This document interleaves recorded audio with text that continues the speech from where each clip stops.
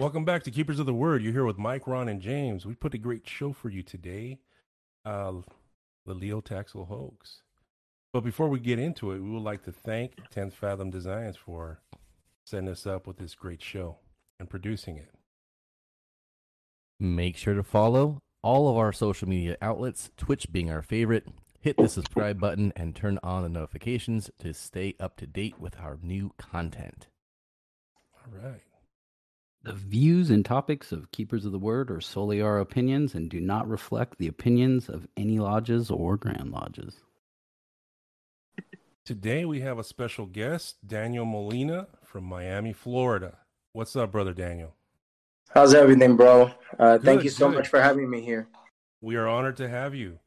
So let's start with your when you started with masonry. How did that go about? How did you knock? So, just to give you some backstory on my family, my grandmother's father was a Freemason in Spain, and I had grown up knowing this. And around 5 years ago, I got very curious as to what it was that Freemasonry was about. So I actually went on Google and I Google searched Masonic Lodge near me, and the first link that came up was Hibiscus Lodge, which would end up being my mother lodge. I reached out to the secretary, who was Brother Hal Peterson at the time. Unfortunately, Brother Peterson passed away last year. But he reached out to me. He invited me to the lodge.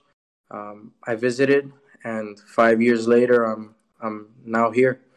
So, Right on. So, in your Masonic journey, when you started looking up masonry, you started when you wanted to knock.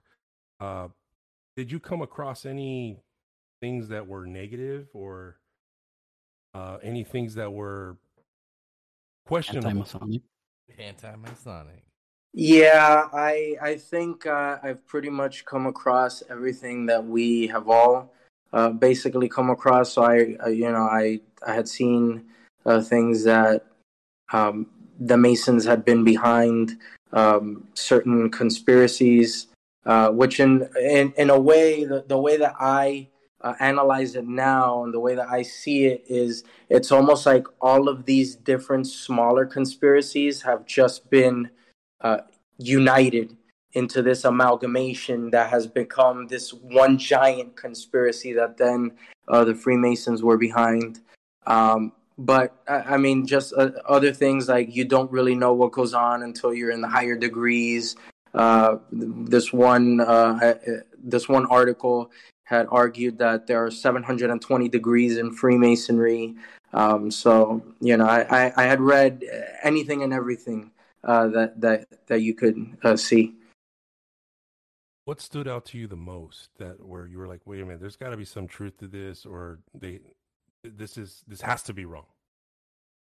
Well, one thing that wasn't adding up is the fact that all of these different individuals spanning across different fields were members of the craft, but at the same time, all of these conspiracies alleged that Freemasons were trying to take over the world, that Freemasons were murderers and killers. Even going so far, most recently, when the pandemic first started, there were actually a lot of on Instagram, a lot of posts being shared that the Freemasons were behind the coronavirus. That Right. Freemasons were actually the ones that had come up with the virus and stored it, and then the Freemasons had released it for population control. So there's always this idea of Freemasons being behind this nefarious, having this nefarious plan against people. And to be honest, the topic that we're discussing tonight actually came from me wanting to dispel these rumors. And I had initially developed a presentation after I became an entered apprentice, kind of discussing what the Taxio hoax was, and how these were allegations that had even been dispelled by the individual that had created them. And this individual, as we all know, Leo Taxil, for the famous quote, Leo Taxil hoax. Yeah. Can we get into that? Do you want to just dive in there and let us know his early beginnings, and then just go for it, man? Well, for those that might not know about this individual, I'm going to start off by telling people that he, in fact, was a brother. And I'm going to discuss a little bit about his short-lived Masonic career in a Very few. short-lived. Leo Taxil was a pseudonym that he had undertaken in order to publish a number of works against Freemasonry. But he was born in Marseille, France in 1853. His real name was actually Marie Joseph Gabriel Antoine Jogan Paget. I hope I'm pronouncing that correctly. But that was his original name. And basically growing up, what he wanted to be was a journalist, and he wanted to be a writer. So he wanted to pursue a career in writing. And it was around the age of 14 or 15 that he was given a book on Freemasonry by a friend. However, we do know that it was around 1867 that he was given the book. But as we know, the Catholic Church and Freemasonry haven't necessarily had the best of relationships historically. Because there was this anti-Masonic atmosphere in his home, the book was actually confiscated. But this still kind of initiated in him an interest in wanting to pursue Freemasonry. So it was in 1881 that he was initiated in a lodge called the Friends of French Honor.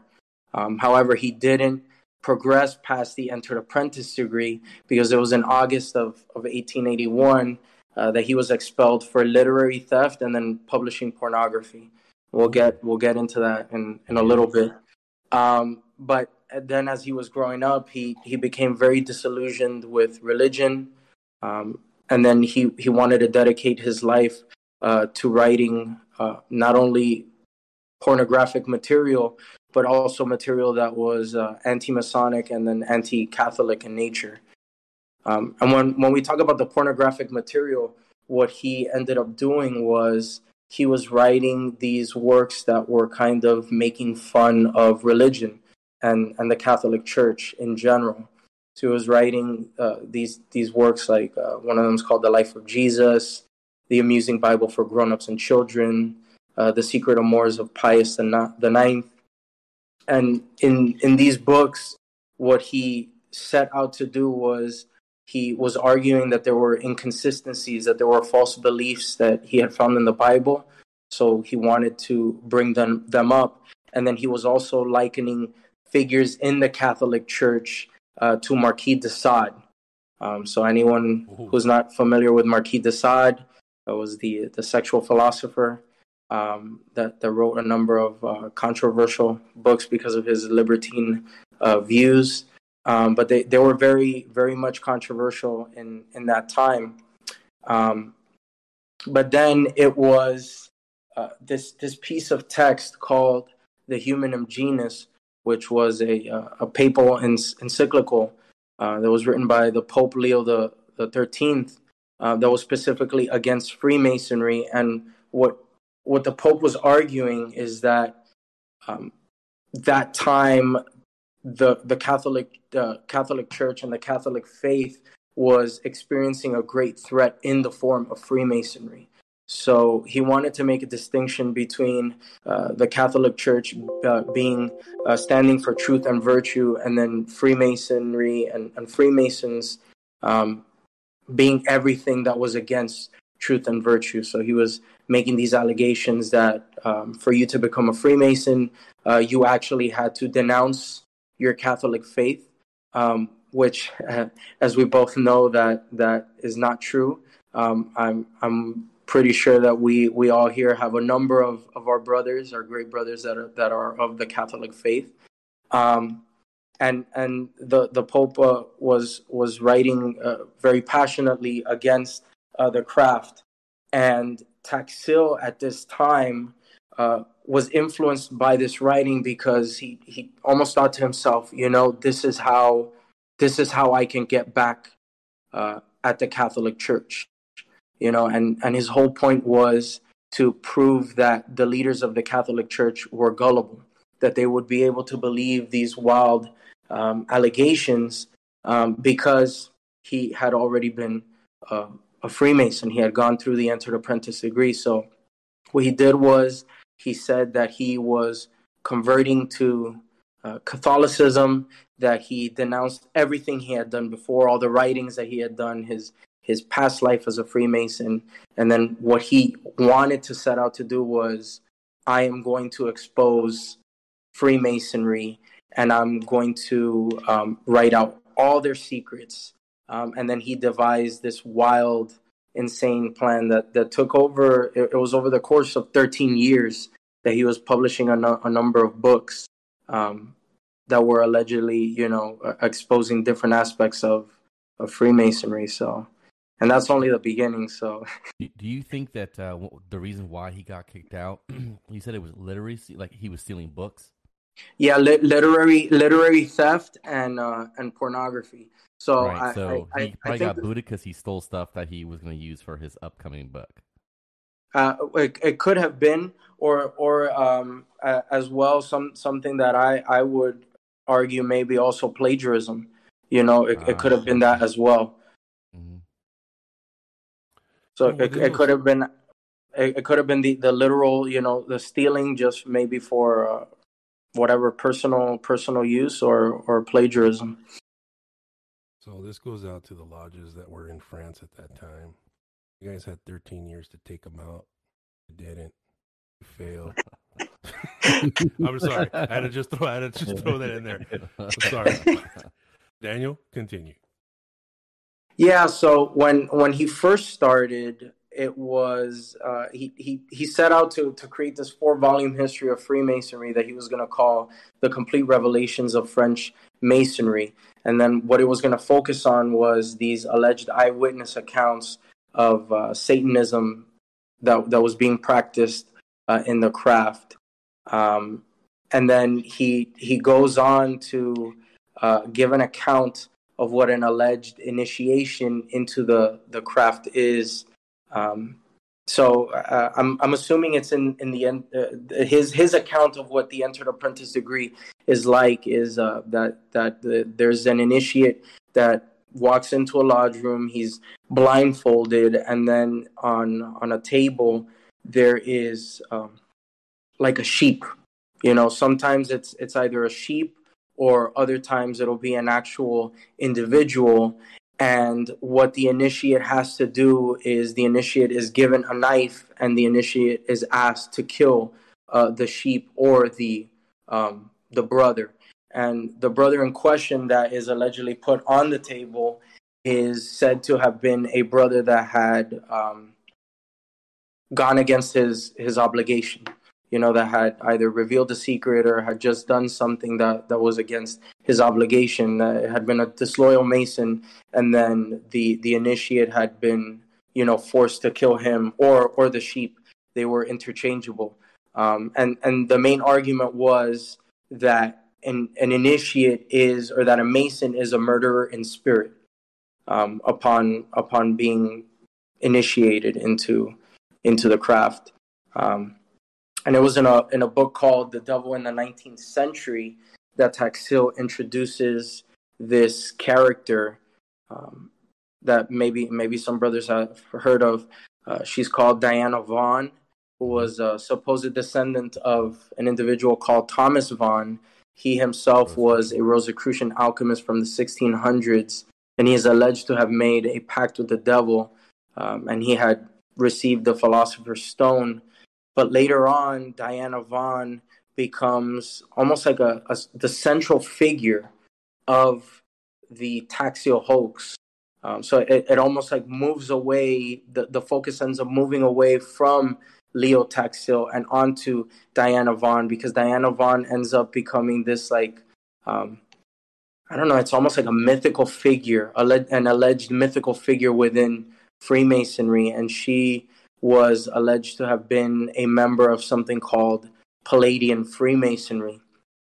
So when it comes to Palladian Freemasonry, think of it as as I was talking about earlier, the alleged, you don't know what goes on until you reach the higher degrees of Freemasonry. Well, what Taxil was arguing through Diana Vaughn, because Diana Vaughn was just another pseudonym that he had undertaken in order to publish these texts. At the top of Freemasonry, there was this religious cult that was called Palladian Freemasonry, and they were actually the ones that ran Freemasonry across the entire world. And only a select few that were in Freemasonry were allowed to join these higher ranks. And it was alleged to have been constituted on May 20th, 1737. So it was called the Order of the Palladium, or it was also known as the Sovereign Council of Wisdom. And in order to go through it, there were these 3 degrees. There were these 2 masculine degrees that were called the Adelphi, or the Companion of Ulysses. And then there was this female degree that was called the Companion of Penelope. Now, although I am really interested to be able to read what these degrees were allegedly like, unfortunately, I haven't been able to come across any information as to whatever information Taxil provided for these degrees. But overseeing this entire religious order within Freemasonry and Freemasonry in general was none other than Albert Pike.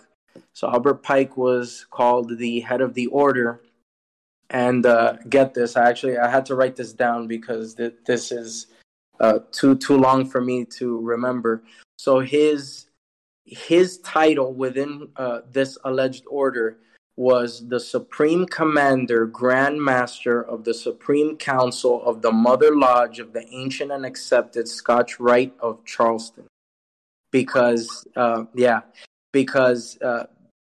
Freemasonry and this religious order within Freemasonry was also alleged to be running out of Charleston. That's where all of these orders and everything was being run from. But Diana Vaughn was a character within the story that there were tales of her. So, for example, there were Masonic ceremonies where we had summoned this gator demon that had written prophecies on her back with its tail. She was described as a figure through Masonic teachings that had been able to liquefy herself. So what we were learning was actually how to be able to turn ourselves into water and to be able to go through walls and things like that. And then in a black mass that happened one night in a Masonic lodge, she had actually been given away to Lucifer by Albert Pike. So she had been wed to him. There's also another account where she had also been wed to the demon Asmodeus, and then she had attained 2 ranks within this higher order. So she was known as the Grand Mistress of the Temple, and she was also the Grand Inspectress of the Palladium. And then, as I mentioned before, in being given away, she had also attained this status of being the Masonic High Priestess. However, all of this took a turn in 1895 when she had a vision similar to Joan of Arc. And she came to the conclusion that what she needed to do was denounce her membership in Freemasonry, denounce all of her beliefs and everything that she had been involved in, and she fled. She ran away from this order, and she went on to publish this work called Confessions of an Ex-Palladist, which is where all this information ultimately came from. Her involvement in Palladian Masonry and everything that she had learned, all the things that were alleged, all the demons that the Masonic order was calling and working with in in Masonic lodges. And then it's interesting because she also describes what a Masonic black mass is.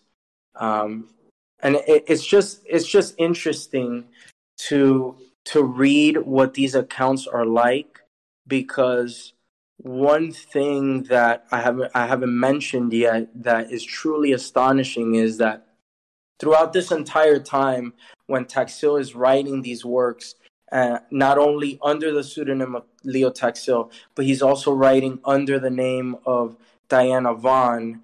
What the agreement was is that he was going to be working with the Catholic Church, and he was going to be providing them these texts, and they were going to be distributing them to the public to sort of lend credence to the idea that, that Freemasonry was this great threat to the Catholic Church.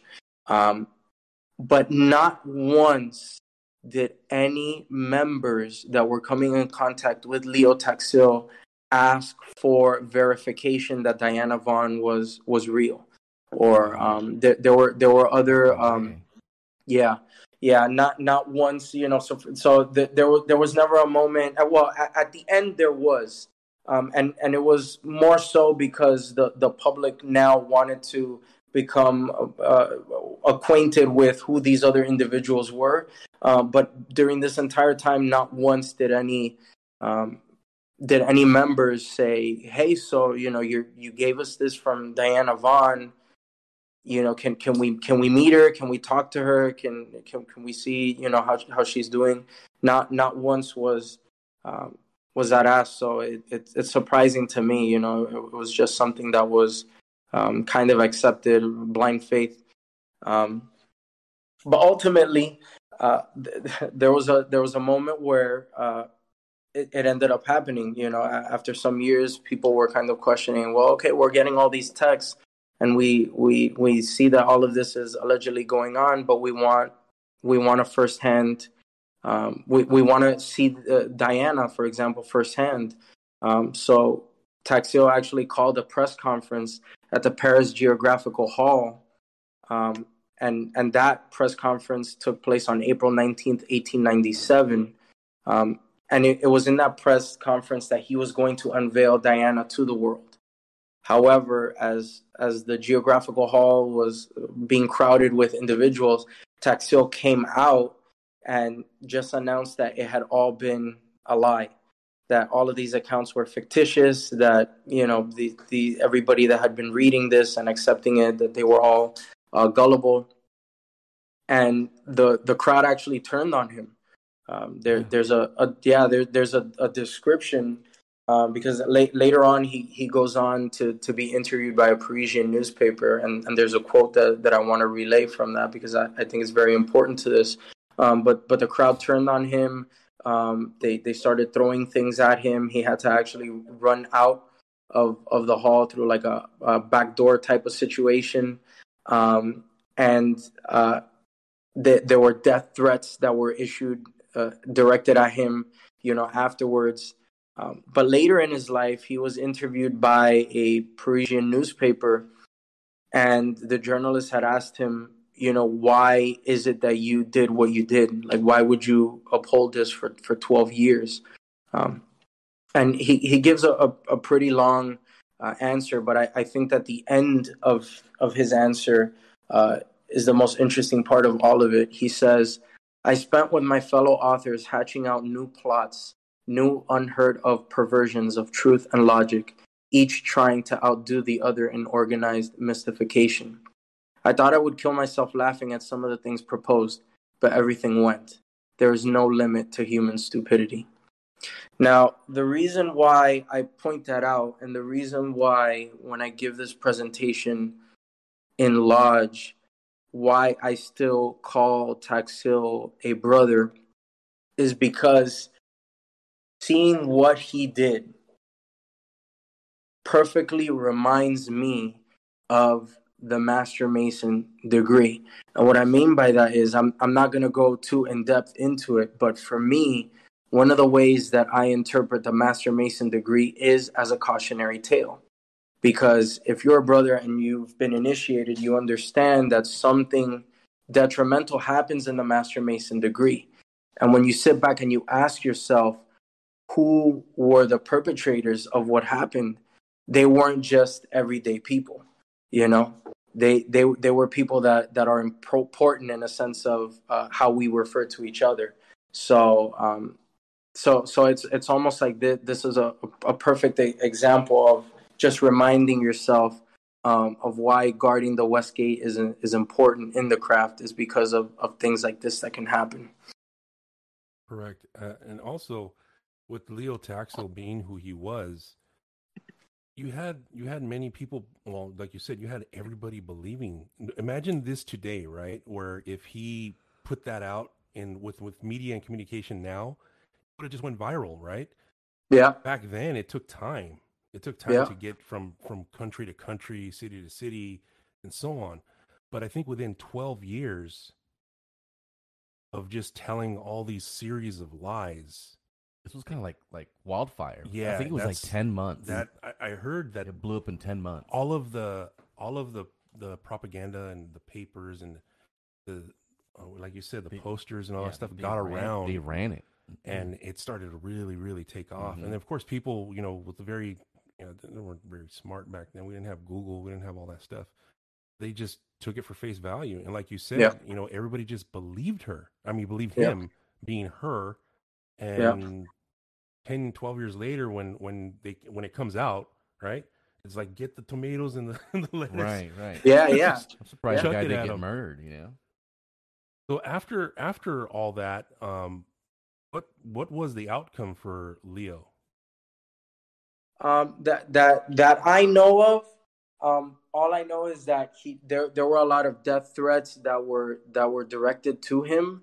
But more than that, I'm not sure, because when it comes to a lot of these texts that I'm aware of, I don't think that they have been translated, and a lot of information actually comes from we have been talking about it before the show went live. Brother Arthur Edward Waite actually wrote, which is interesting enough.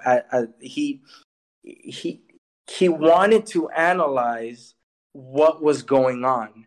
So as it was going on, he thought to himself, he's like, well, some of this doesn't really make sense, because as Brother Arthur Edward Waite was a Freemason. So he actually, if anybody is interested in reading further into this, and I know that he wrote 2 books on the subject, and they're both sold together. So it's called Devil Worship in France with Diana Vaughan and the Question of Modern Palladism. So if you're interested in reading more about that, you can definitely go check it out.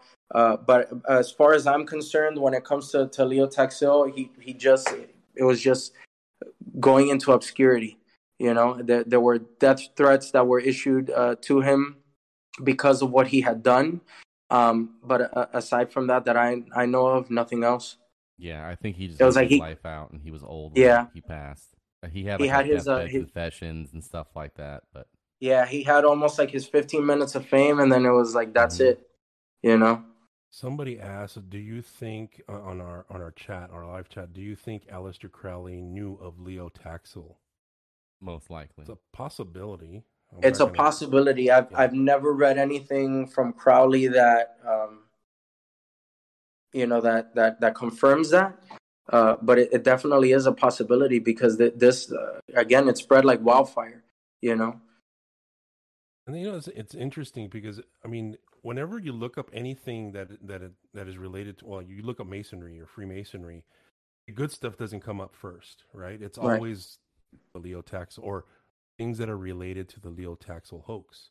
Mm-hmm. And when you try to explain it to people, they're still stuck in the no, you're not high enough. Right. Part. I love it. You're not high enough. You don't know. Enough. I've done everything, man. I've done it all. I've done it all. Blue Lodge, York, right? I think that Taxil himself was the one that started that "you're not high enough" mentality. Yeah. Well. Yeah, and it goes back to that Palladian Freemasonry, exactly. and in their meetings, they were described as these they were having orgies and working with demons and and that one of the end goals for Freemasonry was eventually to overthrow the Catholic Church. You know, so that's what Taxil was, you know, was positing as Freemasonry's end goal.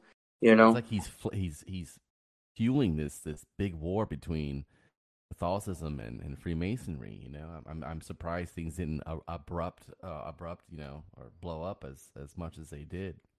It was already bad to begin with. It was very bad, yeah. And actually, I had mentioned the Humanum Genus was what Taxil what had inspired Taxil to actually start this.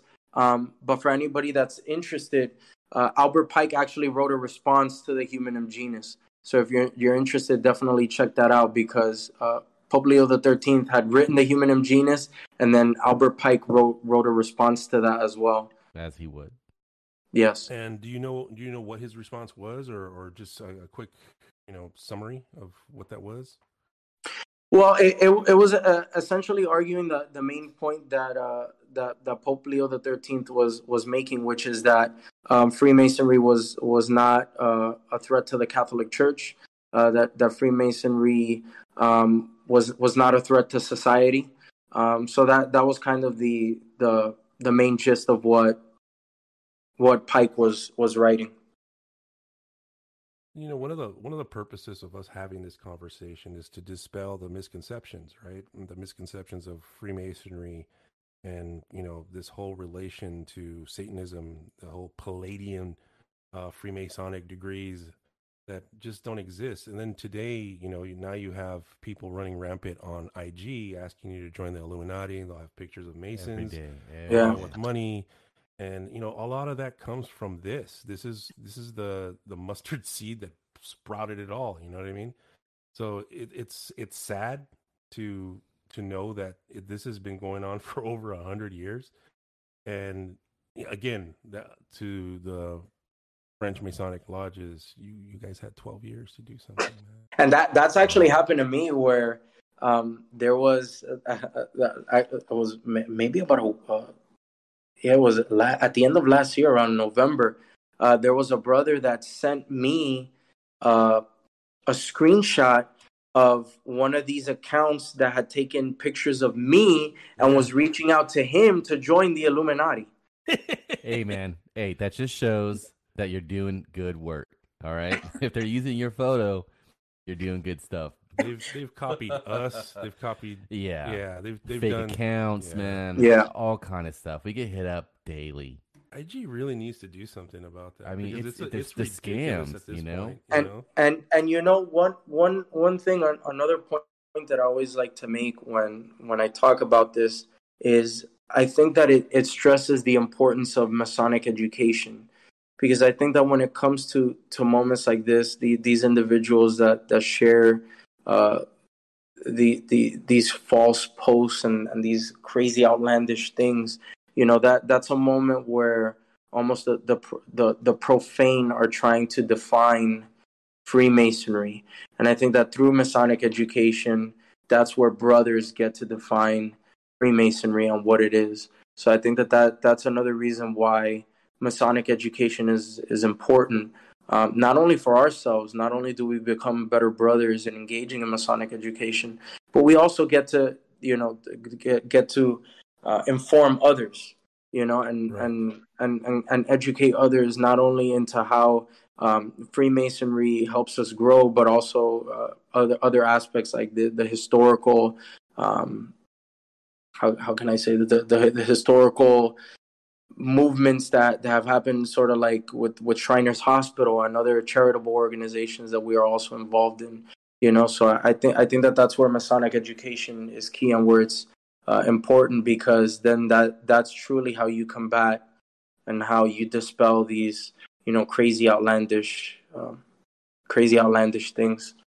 Correct. I think it's also important for us to get that education so that we can prevent a perpetuation of these types of things. I mean, if you look at this story and how long ago it happened and how long it's taken its toll on society, on Freemasonry, on the Catholic Church. I mean, everything from his imagery of Baphomet, Yeah.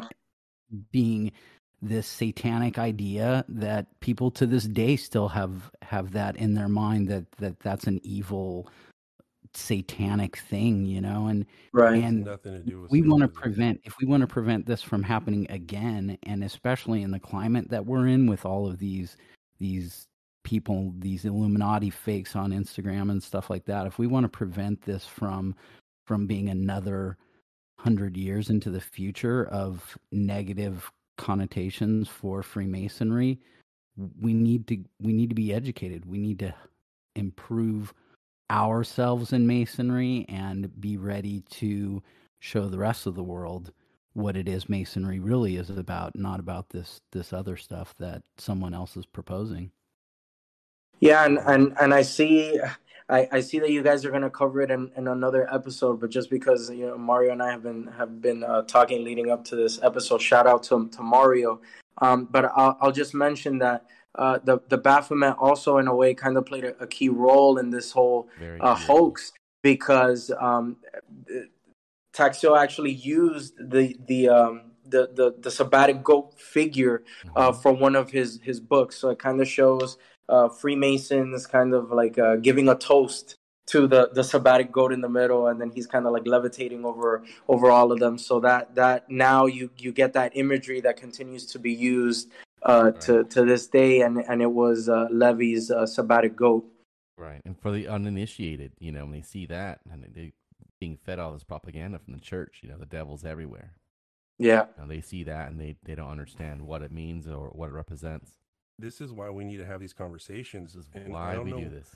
I don't know why it hasn't been hit head on in the last 20, 30 years, and these conversations haven't been had. And I'm pretty sure, other people have talked about them on certain, podcasts, but they need to be really out there in the open. So that way, when you have these people, you're not high enough, you're not this, you're not that, when you're taking information, if you're taking information firsthand through experience, then you have facts, right? You're sitting on facts. If you're hearing them through somebody else or through a third person or third party, you really don't have facts, man. I mean, and it's sad that people just go off of that, and all of a sudden, oh, well, you guys are evil, you guys are this, you guys are that. The truth is, I wouldn't have joined if it was that. If I saw anything like that, I wouldn't have been a part of it. Right. Because I just don't, that isn't my thing. I wanted to be part of something bigger that was actually doing something for the community or, society in general. I mean, we're all here to build ourselves from within, to become better than we were yesterday. Become better, right? Yeah, and again, that it just goes back to the importance of Masonic education, whether it be conversations like this, whether it be information that you maybe share in a lodge, in your lodge. This is important because you are dispelling these insane, like for example, a while ago, I know a friend of mine, he didn't believe it, but he had shared with me there was allegedly this man that had was exposing the secrets of Freemasonry. Like we've all seen those those videos. And it's like wild because you hear these things and you're like, this has nothing to do with Freemasonry. These are just like these crazy these are these crazy ideas that whoever the individual is coming up with. But at the same time, we need to understand that the people that are uninitiated, they might not know any better. They don't know any better. So that's why it's one of our duties, and especially at even going through the Fellowcraft degree. I always call the Fellowcraft degree the academic degree, because at the end, the charge is telling you got to become, you got to involve yourself in these 7 liberal arts. You got to study. You got to become an educated individual. At the end of the entered apprentice degree, the charge is telling you, meet and join a community of individuals that are educated and that you're going to learn from, and that you're going to be able to teach as well. So we're constantly just being reminded that education is key. Education is key, and I think that this is one of the cases where education is key, because then a lot of times I've given this presentation in Lodge, and the second that I dropped that Taxil was a brother, everybody is just like shocked. As is the case. A lot of people don't know, as I didn't know. When I found out about this. But it's even crazy to see that this individual was a brother, and yet even after having become a Freemason himself, he said, "Well, I'm going to discredit the craft. I'm going to slay the character of the craft, and the education didn't stick to him." So I don't know. It's just wild. That proves how important it is to guard that West Gate, like you were saying before. I mean, we have brothers that come in, and if they're going to get turned away, or if they only make it through 1 degree and then get out there, I mean, how much damage can they do to the craft if they wanted to, if they had the desire, if they had the drive? I mean, obviously Taxil had the drive to do it and was successful at majorly damaging the reputation of the fraternity. Yeah, and he, at the end of the day, he set out because he wanted to prove a point. He wanted to prove that certain individuals in society were gullible, and unfortunately, it happened. It happened, and it's insane to see that even after he came out and was just like, "Hey, this was all a lie," it was just a bluff, it's a hoax. But to this day, you hear. And they've kind of just been recycled through different avenues and through different views, but you hear and you see a lot of the same rhetoric just being recycled and being upheld to this day, even though those claims have been dispelled. Have you ever had any situations in your lodge in which kind of brought weirdos to your lodge, or we got some stories, but did you have any situations where you had people show up and just do weird shit or ask you weird stuff? Well, you do. I'll say I've visited other lodges where on that night they've had visitors, and there have been these individuals that have kind of been talking about conspiracy theories, and like I know what you guys do, but I want to see it for myself, kind of things. But at my lodge, surprisingly never. At my lodge, surprisingly never. But there are other individuals again that they go back to, and it's the same thing. It's like, oh, because I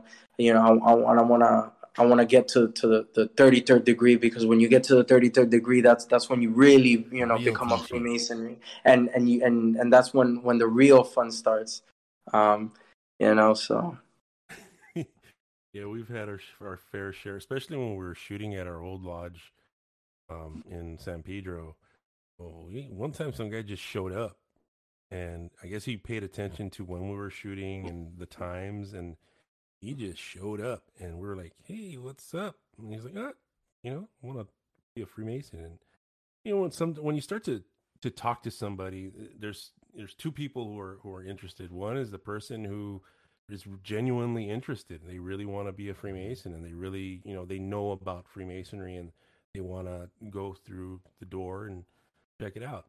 Then you have the people who, like you said, are just off the wall, crazy, not in tune with reality, and it's really hard to kind of turn them away. It's hard to turn them away without being a rude person or being mean. You don't want to cops. Yeah, you don't want to. I mean, I don't want to be mean, but sometimes some people just fuck. I think the experiences that I've had the most of are individuals that visit, and then through talking to them, you see that what they want to do is they want to advance from a business perspective.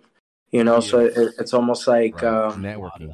Yeah, where it's like I had an individual one time tell me, he's like, oh yeah, because I wanna, I'm a hard worker, and I want to start my own business, and I know that only CEOs can become Freemasons. So I want to come in and I want to learn all I can from CEOs. And I was like, well, I'm not a CEO, so I don't know what to tell you.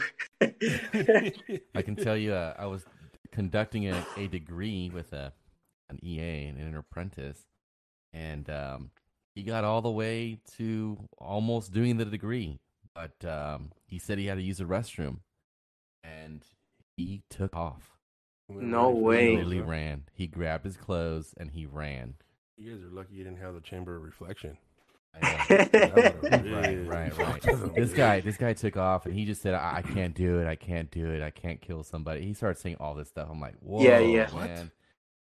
This guy ate dinner with us. Like, he hung out with us for a while, and then when he got to it, he broke out in sweat and literally ran. That's why when you're prospecting, I mean, you should be for any a year. lodge, you really need to, unless you're really vibing with the guy, and you already know this dude's like sane and solid. He's he provides for his family. He's a good person, and it works out, right? But for folks that are questionable, you really need to hang out for like a good 6 months to a year just to get to know the person and see who they are, and what they're about, and how they handle certain conversations, right? Especially and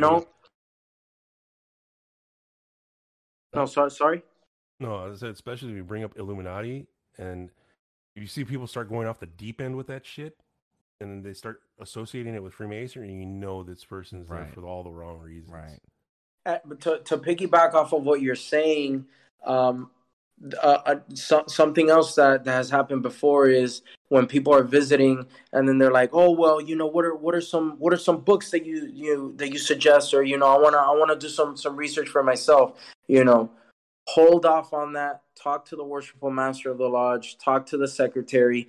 See if there's any education that the lodge provides, or anything that Grand Lodge provides, that is going to guide you in the right direction. Because if you're going out and you're doing quote unquote research by yourself, this is where you're gonna find articles written by individuals that are not members of the craft, or just articles that are off the deep end. And if that's going to be your introduction to the craft, then I think that you're already starting off on the wrong foot. Agreed. Because that quote unquote personal research, can be damaging exactly because of this. Because then you come across these things where it's like, oh yeah, Palladian Freemasonry, and actually Freemasonry, there's a religious order in the quote unquote higher degrees, of the Scottish Rite or of the York Rite or whatever, and then that's when when you come in, and it's like you're just being directed into something that Freemasonry isn't. And for those out there asking, well, what is there at the higher degrees? Well, guess what? More brotherhood, more pancakes, more more you get more education, and fellowship. I think us hanging out with each other, there's certain people that you see that just light up your day. You know what I mean? And seeing brothers at functions, that's that. It's fun. It's social. It's educational. It's social. There's a bunch of it's things. Beautiful. It's beautiful because I can be where I am at, and then you guys are where you're at, and yet we're having a conversation. We know that we have gone through the same ritual. We have the same understanding because we've walked the walk, and at the end of the day, we can see each other and probably never having spoken before, and I can call you my brother, you can call me my brother, and at the end of the day, that's the relationship that we have. Exactly. So it's a beautiful thing. It's joy. And it's the same thing. The same thing with even Mario. Like Mario and I, like I had told you, we've been able to talk before this presentation, but it's the same thing. We could have for the last couple of years never have spoken a day in our lives, but at the end of the day, we're brothers, and that's meaningful in a way that we understand. So it's a beautiful thing. It's those stepbrother moments that you get where like, we just become best friends. You like magic too? Right. You know, it's like weird, you know, and it you click, and then Right. now you're buddies, and you're Right. doing stuff together. Yep. It's fun, man. It's real Building fun. bunk beds. Yeah, doing karate Yeah. in the garage. Right. And sharing a lot, being able to share, you know, whether it be personal things, whether it be education, whether it be events, whether it be, you know, like, you know, hey, I'm gonna be in town, or you're gonna be there, so we can hang out. You know, Right. it's really it's a beautiful thing. It's extended And family. yeah, yeah. I mean, like, we These talk last every 5, day. yeah, these last 5 years for me have just been beautiful, just because of the friendships that I've been able to develop. You And know, those are friendships you would have never had if you hadn't become a Mason. yeah, That's the cool part about it, you know. yeah. And again, it's just helpful on all fronts. You know, whether it be talking to brothers about personal things. You know, or even just when it comes to education, it's just like, hey, bro, you know, I know you like reading about this, so I'm sending this to you. Or, hey, bro, I got a quick question. Like, what do you think about this? You know, it happens. So I think that that's beautiful. We have one question from a brother here, Mike Samuel. He's a cool homie. Do brothers feel that Grand Lodges or lodges should instruct or recommend brothers not sporting images of Baphomet? You know, that's gonna depend on where you're Oh at. yeah, You you know. probably not. I'm gonna say no. I'm gonna say you do not want to walk into a lodge, like if especially if you're new with that. If you've been around for a while and you're cool with everybody, then yeah, I don't see a problem with it because people Yeah. know you, right? But if you're new and you just went through your first degree or something like that, I I say business do casual. not recommend you go that far out because Yeah. there's some of the old guard out there that just Yeah. think the same way about the situation that we're talking about right now. Yeah. That Then, exists and within our lodges. then you get one blackballed. yeah So I always mention, and actually I always make sure that I make this comment when I attend the Master Mason degree. I think that prospective candidates become brothers for various reasons. So you'll have brothers that are interested in the esoteric. You have the esoteric aspect of the craft. You have brothers that are interested in the ritual work. You have brothers that are interested in the charity, in the fraternal aspects, and all of those aspects of Freemasonry are valid. But at the same time, what I always tell those brothers is, you know, open yourself up to exploring all different aspects. You know, so when it comes to that, I completely agree with you. I wouldn't be going in with with Baphomet on my shirt, but no. because you don't know what aspect those brothers are experiencing Freemasonry through. You know, so maybe you could find yourself in a situation where a brother is going to reach out to you and let you know, like, hey, this is inappropriate or whatever. So always keep it appropriate. You know, Correct. always keep it appropriate. Yes, because not everybody has the sixth sense of humor I have. So I just gotta Yeah. tone it down, and just take it easy wherever I go. And then Yeah. once I feel you out, and Then it's like, it's duck yeah. season. Yeah. Yeah. I'm opening up. We've had that conversation before, Mike, about being on the level. Not everyone's on that same level, so we have to find those Right. brothers that are on our level when we want to be on that level. Yeah. And then when we know we're someplace where brothers are not on that level, then Yeah. we got to be on that level. Look, Yeah, some brothers wanna talk to you about alchemy. Some brothers want to talk to you about Baphomet.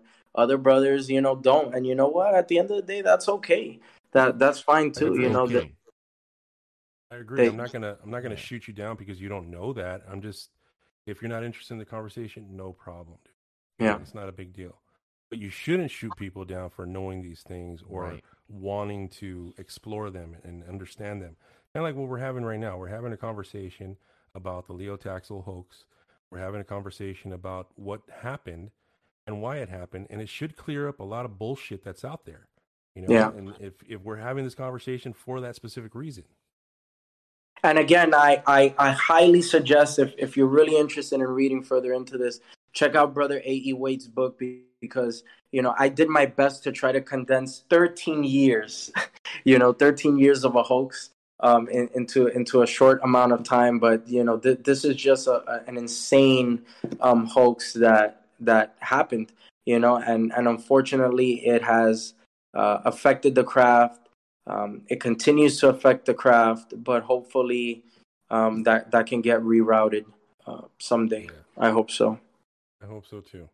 I think with us having more and more conversation and talking about these topics and being able to put them out there to the public, then people will actually see what Freemasonry actually is. Right. Yeah. On that note, I just want to say that, fear is brought on by ignorance, and the death of fear is only going to be through knowledge. Agreed. Agreed.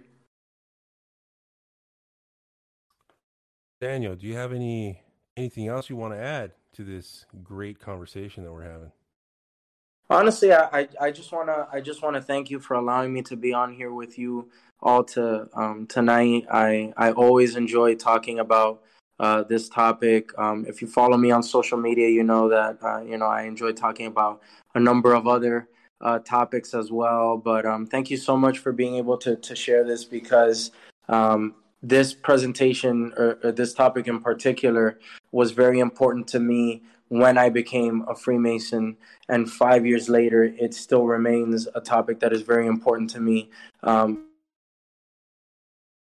we're happy It you should did be the work. important. It should be important to all of us as Masons to understand how to prevent this from For me, happening but because again. I've been able to find that through my involvement. So it has been able to shape me. It has provided personal growth and development that I am grateful for, and I've been able to meet,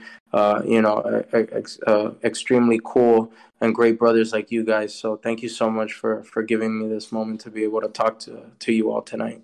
Oh, thank you. We appreciate you, and we're honored to have you on here. And hopefully, we can have you on here again sometime. Do you have any shout outs you want to give out to anybody? All the brothers that are tuning in tonight. I know Brother Ketterman and I had spoken again. Mario, I see Ivan is there. Ivan, how's everything? All aside from all the brothers that are listening here, anybody that's a listener that's not initiated from Keepers of the Word, all of you guys, and all the brothers across the world, can continue doing what you do and upholding this beautiful craft because. It's a very beautiful aspect of society that needs to continue. Thank you. Ron, you got any shout outs, man? Yeah, man, talking about the brothers that just make us happy to be fellowshipping. I want to shout out to you guys. I haven't seen my Keepers brothers face to face in a bit. I can't wait for our next meetup. I also want to shout out to Eddie G. It's always good to see him. He told me I was his first hug in Masonry, and it's always great to get a hug from that guy. And shout out to Ed Taylor, Worshipful True Grip Taylor. Every time I get to hang with him is a joy for sure. Jamesies, you got any shout outs? Yeah, I'm going to give a shout out to Ileana Manzo from Instagram. Thanks for digesting knowledge and hitting me up and asking your questions and following the show. These are listeners. These are listeners that hit me up on Instagram that want to further their information or ask for a book or something like that. I also want to say what's up to Salvatore at Crooked Path, Rhapsody at Points of Light, and everybody else out there. Actually, go check out the new store, Frey's Hermetic Supplies. Go check out Martin Eaton Frey. They have a brand new store that's going to be opening up this Saturday. Go check them out. You got Mike? Well, shout out to my lodge, Panamericana 513. All the guys there. Thank you for having me, and I appreciate you very much for all the knowledge you share with me. You guys, if you don't know, 513 does everything in Spanish. If you have a chance to check it out, check out A Degree. I highly recommend it because they are a traditional observance lodge, and it's a real treat. So you'll really like it. It was awesome. Yes. And I want to say thank you to the production team here. Thank you very, very much. We greatly appreciate you. Can't do without you. Exactly. And also everybody who's listening, who's been supporting us, you know what? A big, big shout out to you. Thank you very much. It's been a long journey, but we're still going, man, and we're going strong. And I think it's just going to continue to grow and get better, and we're going to build more relationships with brothers and have this awesome network of people that, you know, are into the same things we are into. And I think that's a beautiful thing. Agreed. Ryan, you got anything? Yeah, I just want to give a shout out to the brothers at Channel Islands Lodge, the brothers at Whittier Lodge 323. As usual, any human being out there trying to be a better version of yourself tomorrow than you were today, you're doing great. You're awesome. Yeah, that's probably about it for me. Other than that, as Mike said, well, I'm thankful for you guys as well. Ron, miss you. Can't wait to see you again. It's been a minute. Glad you're doing well up there with the new house and all that. Thanks. But other than that, you know, we're working on a lot of more new things coming. We're working on a Discord server that we're hoping to launch soon. I know we mentioned it on the last show. It will be coming soon. We're just trying to build this community out to, you know, bring everybody together, to give them a place where outside of Instagram and Facebook, stuff like that, you know, everybody's there, and those places generally suck. So we want to build our own community for you guys. So Yeah. we're getting that all together. Community. Last little details together, but we're hoping to roll that out fairly soon. So again, thank you guys for all the support and following us and keeping us motivated to continue doing this thing. That right there. So in closing, thank you for tuning in. However you're watching us, comment below and let us know what your favorite part of the show was. For questions regarding the show, content ideas, booking inquiries, or just simply just say hello, visit the contact page at keepersoftheword.net. That's it for our episode today. Thank you very much, Daniel Molina.